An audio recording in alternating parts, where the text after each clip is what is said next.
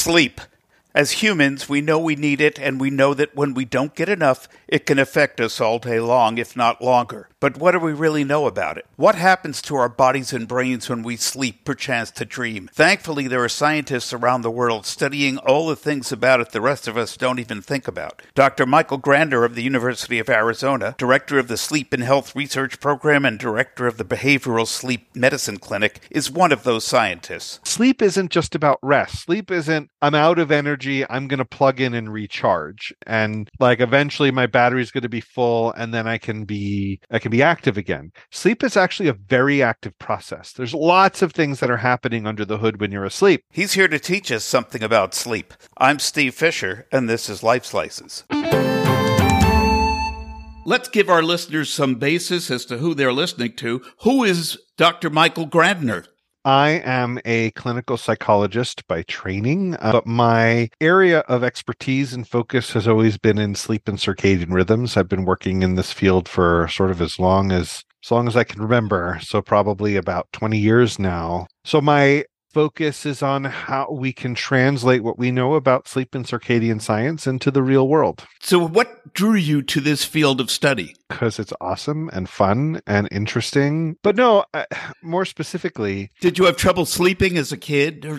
I don't think anything different from anyone else. It was just that actually, when I was in high school, I thought dreams were the coolest thing ever, and I wanted to learn all about them. And so every time I would find a book in the bookstore about it, I would read it. And through that, I learned a bit about sleep science, but I didn't know it was a job you could have until I was in college. And I had a friend who got a job as an overnight tech in the sleep lab. And my response was, wait, we have a sleep lab on campus. Why do I not know this? And then, that's so cool. And the person who was setting the lab up actually was new faculty, and they're going to be teaching an undergraduate course the next year. And so I took it. I thought it was great. I volunteered to work in the lab, and I learned what doing academic research in a medical center, what that was like as a career, and what that would look like in sleep. And the rest, I guess, is sort of everything that happened next. Were most of your patients at the sleep lab people who couldn't sleep in the dorms and had to check in for a night or two? No.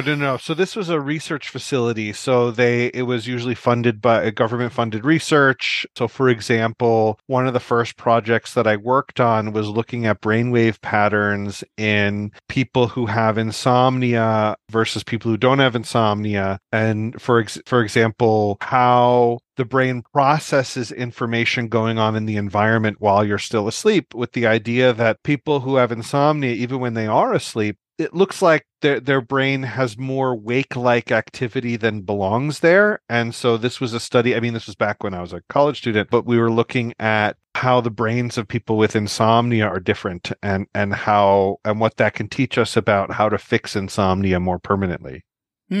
That's fascinating. Yeah, it was cool work. What is the Behavioral Sleep Medicine Clinic? And then what is the Sleep and Health Research Program?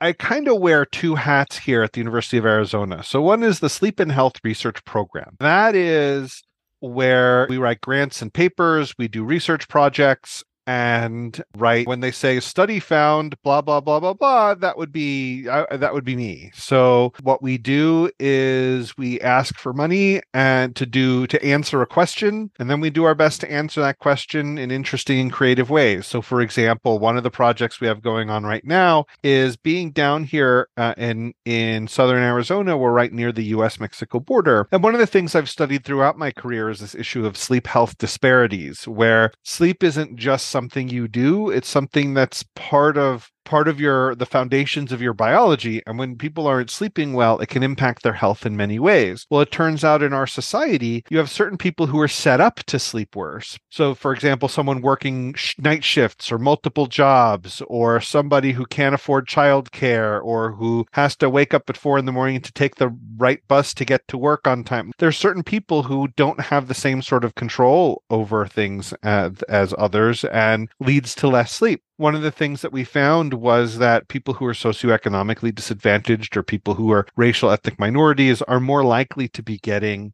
insufficient sleep and poor sleep quality and sleep disorders in the US. And we want to see if we can eliminate that and reduce that, because if it sets people up for worse outcomes, and if we can reduce that disparity, we can improve people across the board. So one of the projects we have going on right now is looking around the US-Mexico border at issues related to acculturation and Americanization and militarization and stress and poverty and all these things that are going on. What is the role of sleep health at the interface of cardiovascular, metabolic, and immune health and social and environmental stress? Is it part of how we are embodying the world playing out in our health, or is poor health feeding back through worse sleep to increase stress? And what is that complex relationship? And so that's one of the projects we're running. For example, another one that I think is interesting but very different is we're looking at the neuroscience of why nothing good happens between 2 and 5 in the morning. More specifically, we discovered that suicides peak in the middle of the night during that time, 3 to 4 times more than you would expect by chance. And our hypothesis is that when you're awake but your brain wants to be asleep, it's still not functioning well, and your thinking and your feelings are dysregulated. So anyone who's been up at 3 o'clock in the morning has probably experienced that you're not your best self. You sometimes blow things out of proportion. You sometimes feel emotional things differently than you do the next day, and you look back on it. So we're doing a series of studies looking at the neuroscience of this. We're looking at suicide risk. We're looking at food choices, which also we think is the same process in the middle of the night where people don't make their best choices. No one craves a salad at 2 o'clock in the morning, for example. And so we're doing a laboratory study where we're looking at how people think and feel and how they make choices around the clock. The same person at different times of day makes different kinds of choices, and trying to understand what's the neuroscience of that. So again, we can reduce that risk eventually in people with insomnia or shift workers or other people or college students or people who happen to be awake when their brain wants to be asleep. How do we protect them? So that's an example of the sort of projects we're doing. And then as the clinic, so that's sort of the other hat. So this is where patients come in, like you're going to the doctor. They make an appointment, they come in, they wait in a waiting room, then they come back, we do some evaluation, and we fix their sleep problems, whatever they happen to be. We specialize in insomnia and complex sleep issues. Usually, if you come in and you say, "Oh, I've seen everybody, I've tried everything, nothing works," I say, "Well, you've come to the right place." We can maybe be a little creative about what we know about sleep and circadian science and apply it to your situation and try and create some lasting change. So those are the 2 main hats I wear. How important is it absolutely necessary for everyone to get 8 hours of sleep a night? No, that's an easy question. I can answer that quickly. But as a typical scientist, everything I say has an asterisk. We do need sleep. It is a biological requirement. It's not just something we do because we enjoy it. It's a foundation to how our body works. It's not a coincidence that every human has slept since the beginning, pretty much every day. 8 hours is more of a round number where you're dividing the day into 3. But if you look at the data, what does that even mean? What does 8 hours mean? If you actually ask people, on average, how much sleep do you get in a typical 24-hour period? And then you correlate that with outcomes, what we find is 7 and 8.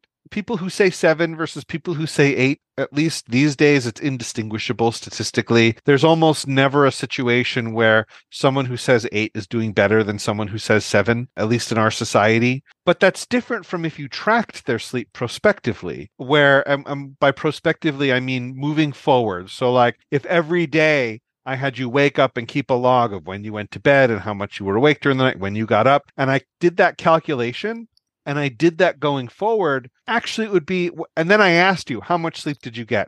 A typical person will actually, if they said 7, if I did the math, it would probably end up being more like 6.5, maybe around 7. It'll be probably a little less than they sort of imagined. But then if I used a wearable to track you, that would be very different. That would probably pick up more like 6 to 6.5 if you said 7, because it's picking up a lot of, people wake up a lot more during the night than they remember. The device, if it's a good one, picks all those up, but you don't remember them. So they would have never gone into your calculation. And all of our predictions are based on that self-report, because that's what we have in large numbers of people. So when we say you need 8 hours, what we really mean is 7. And by 7, we mean in answer to the question, on average, how much sleep do you get? If you're looking at your tracker and it's saying, oh, but it only says 6, is that bad? Well, that's not the question that predicts the outcomes yet. We don't have the level of data yet to know exactly how much sleep on a tracker equates with 7 retrospectively. Does that make sense?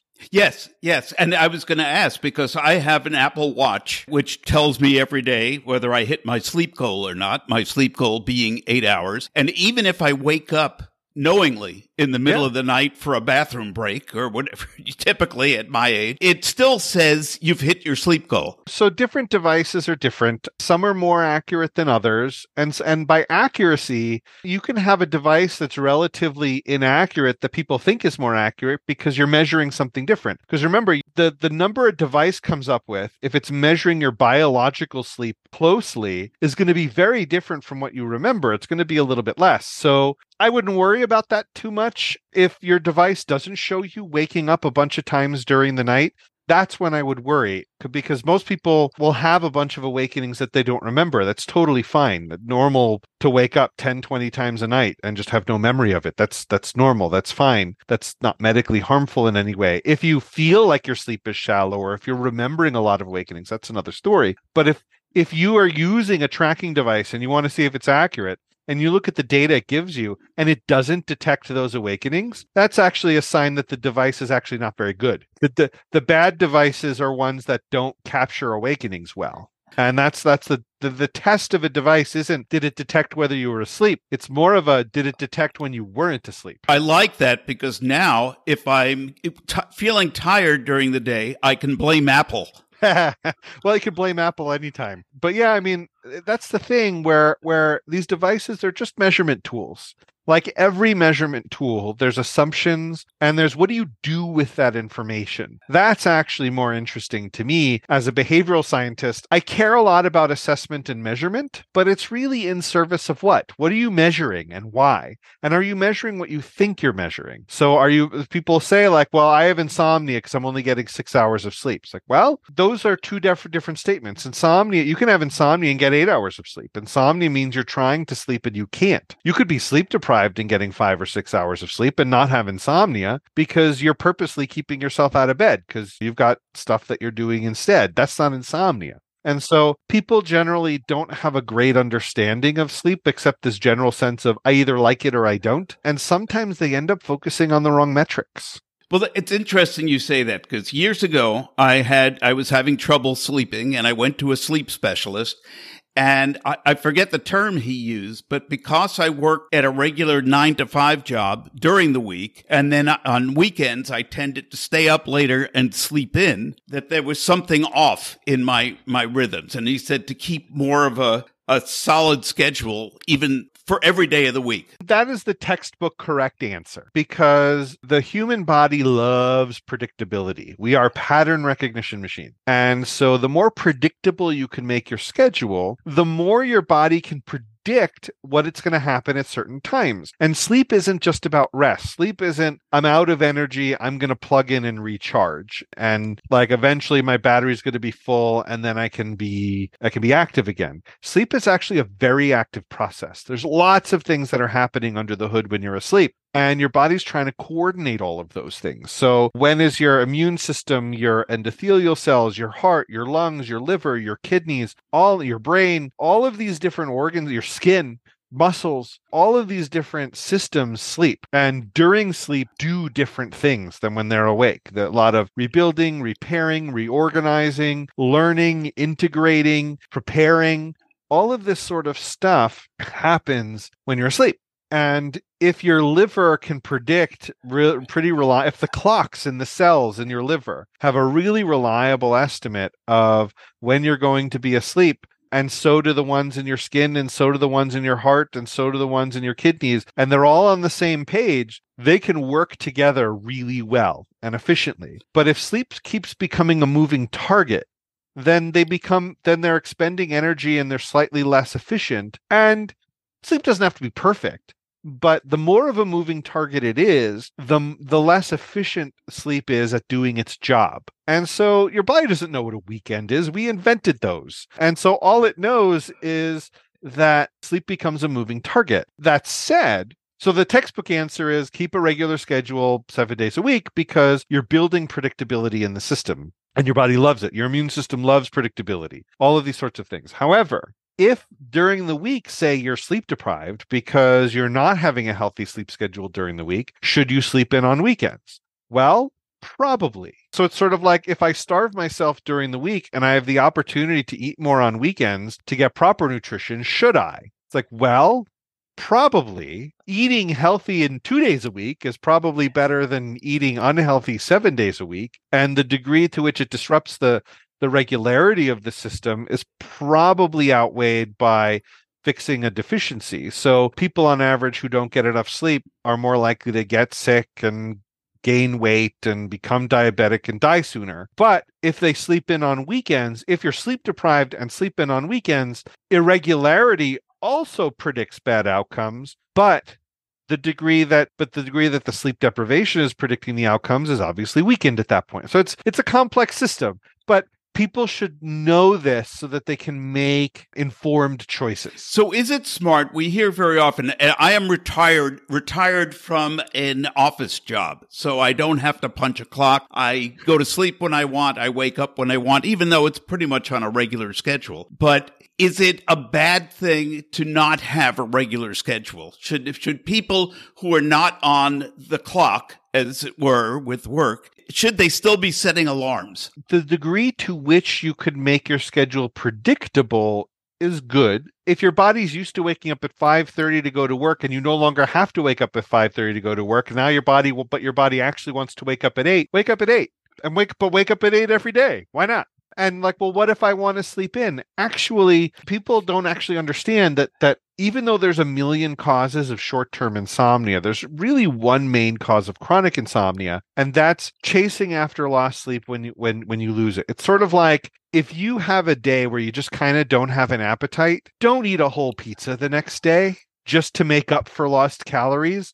You're fine. Actually get back to normal, and your body will make up the difference. And so what ends up happening is when someone gets stressed and then they don't sleep or whatever, then the next night they'll spend all kinds of extra time in bed. And either they'll sleep more or they won't. If they sleep more, now their day is starting at a different place and their duration of wakefulness is going to end at a different time. And so now it's going to throw their sleep the next night off, first of all. But even if they don't sleep, and often what happens is maybe your body's not ready yet. Maybe you're still processing whatever you're processing. Well, then what's going to happen is you're going to just start laying in bed awake and be frustrated. And now your level of frustration is going to add activation into your brain while you're trying to deactivate, which is going to make falling asleep even harder. And then it becomes this loop where the snowball effect, where the harder you try to sleep, the more likely you are to not sleep, which then makes you more frustrated, which makes you try harder. And then that's where chronic insomnia comes. Chronic insomnia often happens when sleep becomes predictably frustrating and difficult. And that predictable stress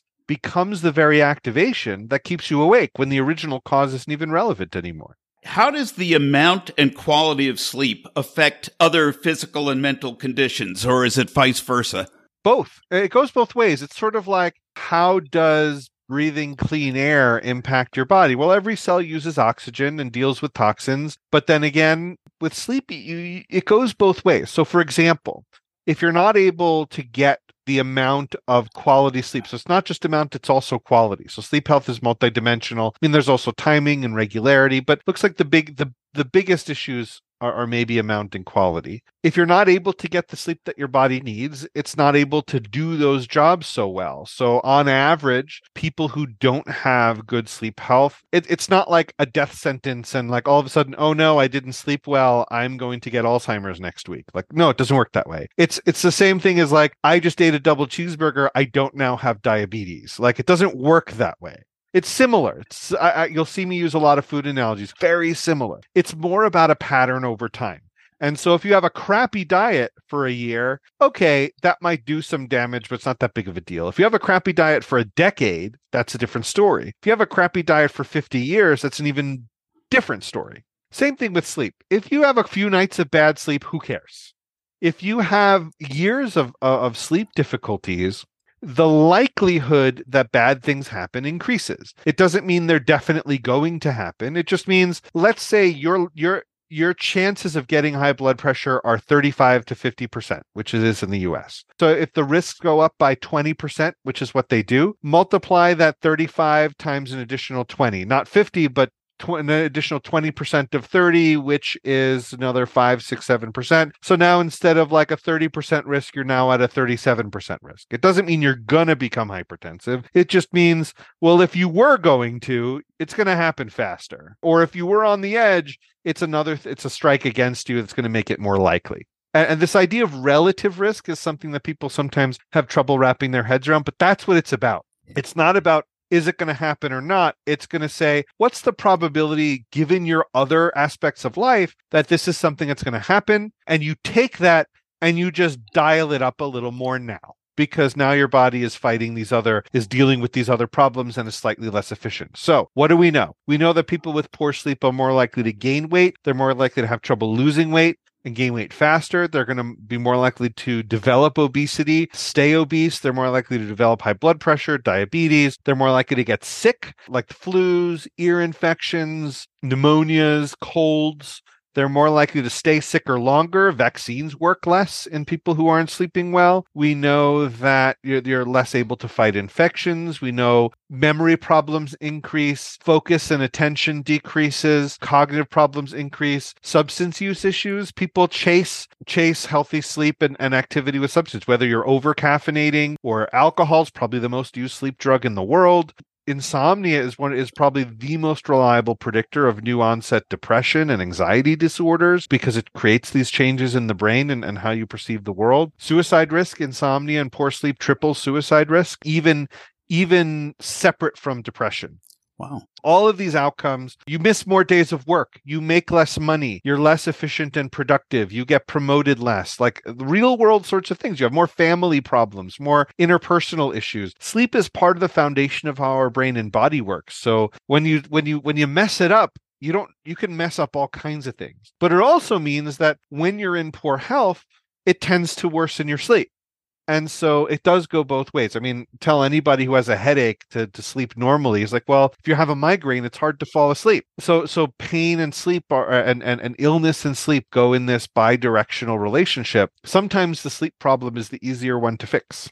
So you brought up dreams earlier. I have found that I am having much more lucid dreaming since I retired than I ever did before. I mean, it's like almost every day I'm having a dream that I remember the next day, and it's vivid, and it's like almost like a full-blown movie.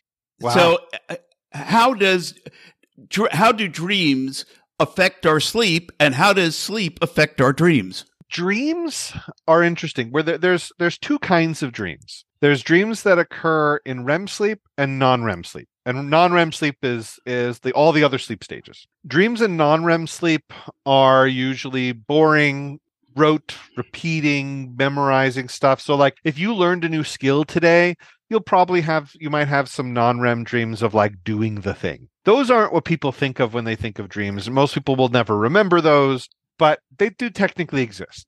When people talk about dreams, they're mostly talking about dreams that occur in REM sleep. In REM sleep, so most people know it's named after rapid eye movements that occur during that sleep stage. The brain it's not deep sleep at all. It's very shallow. It's probably the shallowest sleep stage, except for stage 1, which is more of a transitionary one anyway, but it's a very shallow sleep stage. It's easy to wake up from REM relatively. Your brain is very active. What's interesting in REM sleep, that's when the interesting dreams happen, the ones with characters and emotions and plots and things. The other interesting thing that happens in REM sleep is your body actually is actively paralyzed because you want to be acting out your dreams, but you can't because there's another part of your brain that knows you're dreaming and tells all your muscles to stop because you will be giving it those instructions. So anyway, so you're actively paralyzed. You might twitch a little bit, but that's it. And your brain enters a state that it cannot enter any other way. It's sort of like the rules of reality no longer exist. And it's great because dreams do their job whether you remember them or not. Their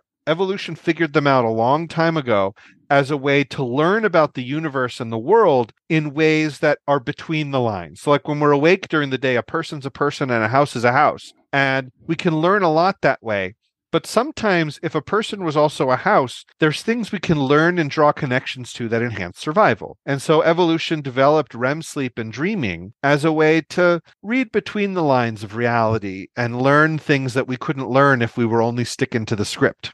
So we have these things. We have them every day. We have them essentially every time we get into REM sleep, which is multiple times a night, usually about every 90 minutes or so. But the thing about REM episodes is they get longer and longer as the night goes on. And the longer the REM episode, the more involved the dream is. So a lot of people will say that whenever something happens in their life that allows them to sleep longer, they're more likely to remember more and have more vivid dreams, because all of that. So people who wake up after 5, 6, 6.5 hours, most of what you're losing is REM sleep, is the dreams, is this learning and this emotional processing. So people who go from sleeping maybe a little bit less to sleeping a little bit more, they tend to experience more intense, more vivid dreams as this is all coming back and processing. And also, if your sleep's a little shallow, which happens as we get older anyway, it makes it that you're more likely to wake up during REM sleep because A, you're having more REM episodes, and your awakenings become more likely because as we get older, we wake up more. And so you remember a dream if you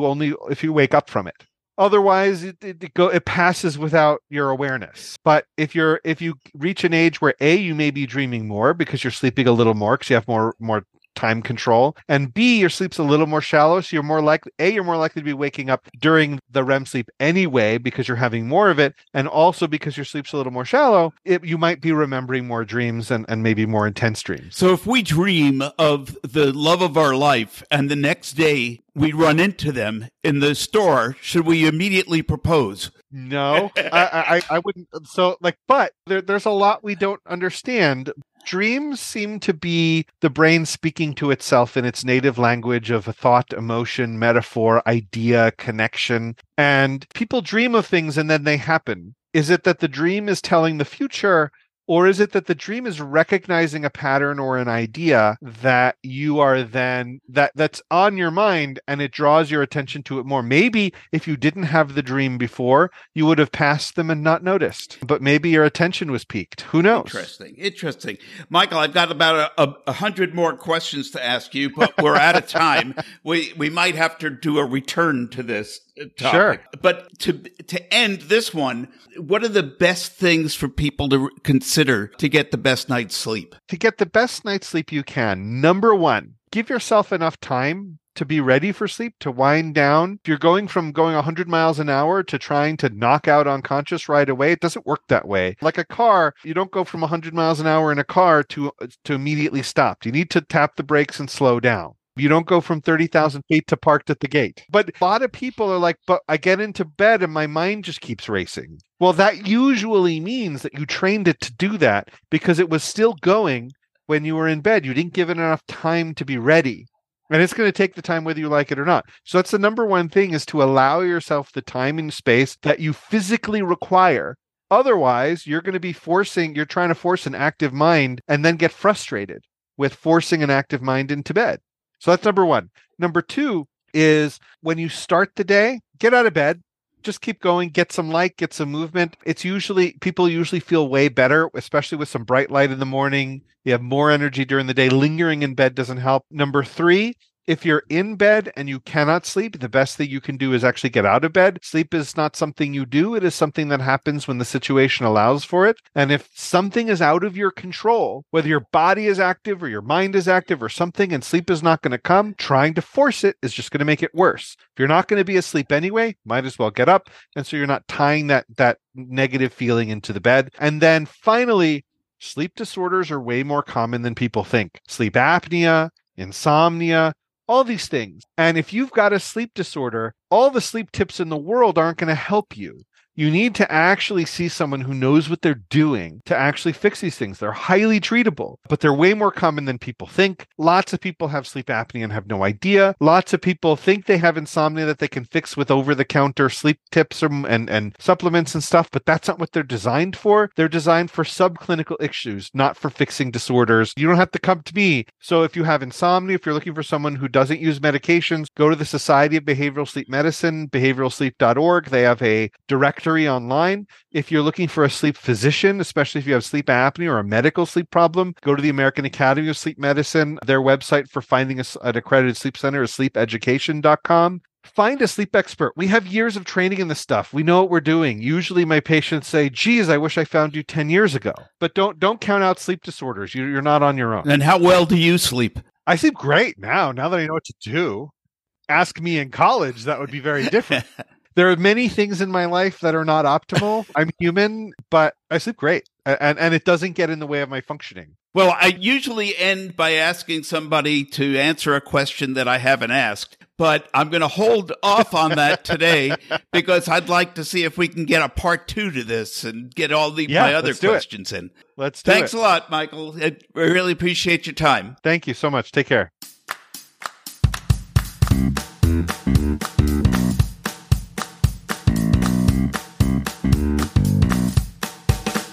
My thanks to Dr. Michael Grandner for sharing his knowledge and for agreeing to a return appearance to tell us more about the wonderful world of sleeping. Look for that upcoming episode soon on Life Slices.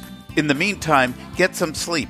If it doesn't come easy to you, seek professional help because your restfulness means so much more for your overall health. And don't think you can treat it yourself. Like so many other things in life, we can't do everything on our own. You wouldn't operate on yourself. You shouldn't try to represent yourself in court, and you definitely shouldn't try to launch yourself into outer space. Then again, if you did, chances are you'd never have to worry about getting enough sleep ever again. If you liked this program, please like Life Slices on social media and subscribe wherever you find podcasts. Life Slices is produced by Beatnik Ravens Productions, all rights reserved. Music courtesy of Fesleyan Studios.